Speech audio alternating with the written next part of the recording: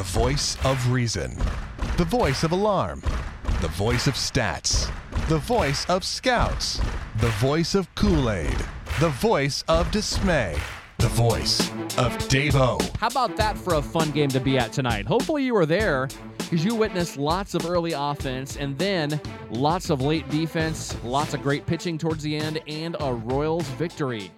Welcome in to another edition of Clubhouse Conversation. 8-6 KC prevails in front of over 35,000 out at Kauffman Stadium as the Royals get a much-needed victory over the Angels. And this game can pretty easily be broken down into three different categories. Number one, early offense by both teams. Both teams came out swinging and swinging well tonight. Number two, great bullpens by both teams. Number three, great defense by both teams. Let's go through it, though, in chronological order. Let's kind of break down this game from the start.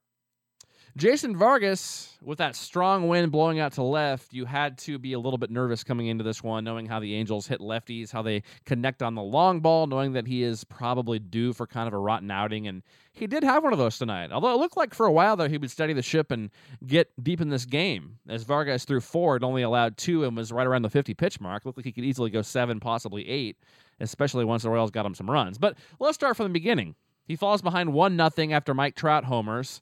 ESPN claims the ball still hasn't come down. Okay, I think the Royals said it was 445 feet. ESPN is claiming, 490? No way, that ball is 490. Anyway, either way, it's a long home run. It's a solo shot, luckily. And then in the second inning, C.J. Cron hit one as well. So 2-0 Angels. Cron would go on to do his best Barry Bonds on steroids impersonation, going oppo later in the game off of Vargas. But the Royals, meanwhile, in those first couple innings, didn't look real good. They went down very methodically, very quickly. But then the crooked number streak that we have gotten so used to during that recent 10-game KC winning streak, it came back, and boy, was that fun. The Royals laid 7 on the Angels in that third inning. And Matt Shoemaker, they would all end up being earned. There was an error, but didn't end up mattering. And the Royals batted around to +2 in that third inning. 7 runs. Let's go through it. Kind of what we always talk about, and it's pretty obvious, that you need the extra base hit to win games in the American League consistently and to have really, really big innings. Now, the Royals in the third inning had only 2 extra base hits amongst its 7 hits, and there was a walk in there. So the Royals had 8 runners in the third inning en route to 7 runs, but only 2 were extra base hits. But when one of those is a grand slam, the first one from Omar Infante, which I was surprised to hear about. He's been playing for a long time, but congrats to Omar getting his first big league grand slam. You know, and at that time, too, the Royals had, 3 runs in when that at-bat came up? And you were just hoping for maybe 5, maybe a base hit there to score 2 more. You had slow runners on the base with Butler and Perez. You were hoping for a sac fly for sure, and then maybe a hit to get in the 5th run there. But I mean, the grand slam at that time, you're kind of like, ball game, this one's over. You knew it wasn't totally over because it's still the Angels, and we've seen Vargas before this year get 5-run leads and blow them, such as, the game earlier this year against the White Sox and Scott Carroll when he was ahead 5-0 in the first inning, and they actually lost that game. So you knew the game wasn't over, but it did seem like it. And you didn't actually think that the Royals would need that grand slam, but they did. Thank God Infante hit it, because after Vargas came back and threw up the 0 in the 4th, well, he became completely unglued in the 5th. Could not get a single Angel out. He faced 6. All 6 got on base. There was one BS, infield 20-foot hit in there that rolled to a stop, but it doesn't matter. It still counts. Royals had a couple bloops there as well, so it evened out. But Vargas gave up 3 on his own when Michael Marriott came in with the bases loaded and nobody out. So let's go through this 4th inning, the inning that would decide the game, as we'd find out later, because the scoring would just pretty much stop from that point on. But in that 4th inning, bases loaded, nobody out, 3 runs in. Nedios goes to Michael Marriott. Actually, it's the 5th inning, I'm sorry. The 5th inning we're talking about. He threw up a 0 in the 4th. So we're going through the 5th inning right now. So 3 runs are into the 5th, and Michael Marriott's in with the bases loaded, nobody out. Kind of an interesting choice to put Marriott in there. I understand it's the mid-innings, middle of the game. You don't usually use a Herrera or a Crow in that situation. I might have liked to have seen them, although Nedios probably at the time he got Marriott up didn't expect that Vargas wouldn't get a single out and there'd be 2 more singles loading the bases. Anyway, didn't matter. The Royals got out of it, but give Marriott credit. He gets his first big league win tonight, but it was thanks to defense. First of all, he did come in throwing strikes, getting Albert Pujols to line out to Alex Gordon, who made a nice play. It wasn't a spectacular play, and it's a play that Gordon makes all the time, but it was still a nice play. So the first out is made by the defense, which was point number 2 earlier. I mentioned how good that defense was tonight for both teams. Out number 2 is the most underrated play of the game that nobody will talk about. The Mike Moustakas running into foul territory to capture Josh Hamilton's popper near the stands over there in the warning track. Moose ran all the way over, made a nice play on the run, kind of over his head. That was a tough play. And who knows what happens if he doesn't get to that. I mean, that was not an easy play. That was a very tough play. That's a very good play by Moose to retire Hamilton. You don't want to give these big bats any extra swings, and the Royals didn't. And then, man, the play happened. For this game, at least. No one's going to remember the play in a week or a year from now. But tonight, the play, you know what I'm talking about. Lorenzo Cain, Howie Kendrick hits a complete, no-doubt double into the right center field gap. And Cain just runs a country mile, makes the catch, and Casey and Michael Marriott get out of it, as Jason Vargas only allows one more run, since Marriott only allowed one of the 3 inherited runners to score. So 4 runs are allowed in that inning, all, charged to Vargas. Marriott did a nice job of coming in and throwing strikes. There was some great defense played behind him. And the Royals got out of that, and that'd be the end of the scoring for the Angels, although it sure didn't seem like it at that time. And then in the 6th, Marriott came back out. He walked a leadoff hitter, which you never do. Omar Infante made an error with an out mixed in between. Kelvin Herrera then comes in. I know Marriott gets the win. To me, Herrera deserved the win tonight because the Royals' defense kind of did more of the work in the 5th. I acknowledge that Marriott threw strikes, but Herrera came in and bailed Marriott out in the 6th. And then in the 7th inning, went down Broadway in order to get Mike Trout, Albert Pujols, and Josh Hamilton after bailing out Marriott in the 6th and after bailing out Infante on that error. So to me, Kelvin Herrera came in and really got the save or the win. He got neither, but he deserves big credit tonight. Kelvin Herrera, to me, is the pitcher of the game tonight for the Royals. 2.36 ERA now for Herrera.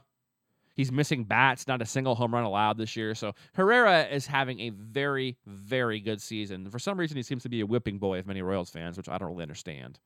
He's been great this year. But I digress. The 8th inning, Wade Davis, same old Wade, 1-2-3, mowing him down with 2 Ks. Holland, not safe for work in the 9th. Strikes out the side. Speaking of NSFW, put that bullpen effort together. Listen to this. 5 shutout innings against the Angels. We're not facing the Toledo Mud Hens here. This was the Angels. 5 shutout innings, no hits for the bullpen. 9 strikeouts and 1 walk.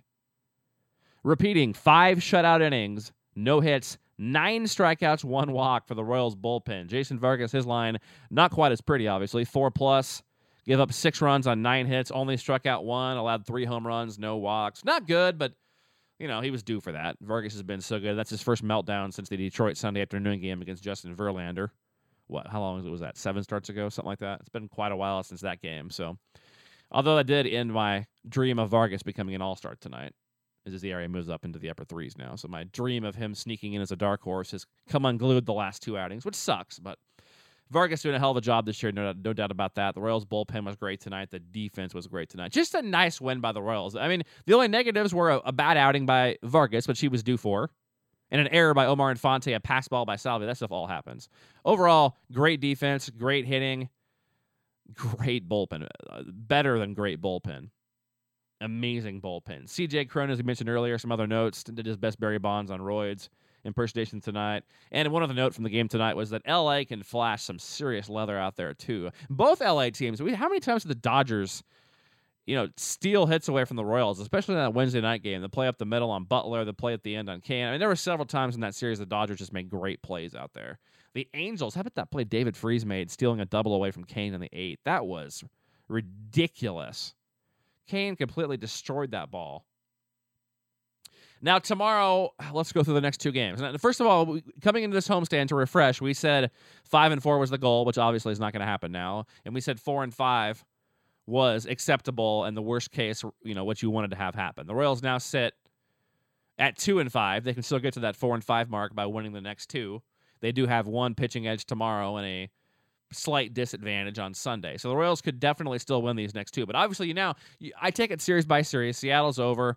The Dodgers is over. It was disappointing in that Dodgers series. The Royals really could have won 2 out of 3 in that series, but they didn't. It's part of baseball. But you have to win this series now. You have to, especially after you win Game 1. But even if you had lost tonight, you'd still have to win this series because after that 10 in a row streak, you've lost 6 of 7, and you're playing in front of a big crowd. You're at home. You have to win some of these games. You have to beat good teams to get where you want to be. And the Royals did that tonight. They lined up and beat the Angels, a very good baseball team tonight. But you got to, at the very minimum, split these next two. 3-6 would not be a good homestand overall, but it would at least salvage things from where they were. You come into this series with just one win in 6 games. If you get out of it with 3 wins in 9 games, okay, at least you salvaged it. It's not where you want to be totally, but you're not that far off from where you want to be. You win the next 2, then you're fine. You go 4-5 in this homestand. I said that was acceptable. It's no big deal. So can the Royals do it? I think they can. Will they? That's a different story, obviously. But the Royals face an old nemesis, which seems to, a guy that's not pitching real well, that the Royals used to play and beat sometimes. It seems like they always get shut down by these kind of guys after big wins, doesn't it? But I like their chances tomorrow. They're facing good old lefty Hector Santiago. We saw him from his White Sox days. He's 0-7. Who cares? Throw that out. Nobody cares about record. We're smarter than that. We're baseball fans here. Real baseball fans. 4.41 ERA. Not particularly good, obviously, for Santiago. He is striking out almost a hitter per inning, 43 and 49 innings, but gives up a lot of hits and walks. Royals have yet to see him this year. With Ventura going for the Royals, you got to win that game tomorrow. And I'll tell you, I do not want to see Maxwell in the lineup tomorrow. Play him against C.J. Wilson on Sunday. Dyson's playing too good. The defense is too good. Put Dyson back out there tomorrow. I want Dyson in there. Santiago's not a shutdown lefty. Wilson is. So I want to see Maxwell in there Sunday, not tomorrow. That's my PSA right now, my little statement.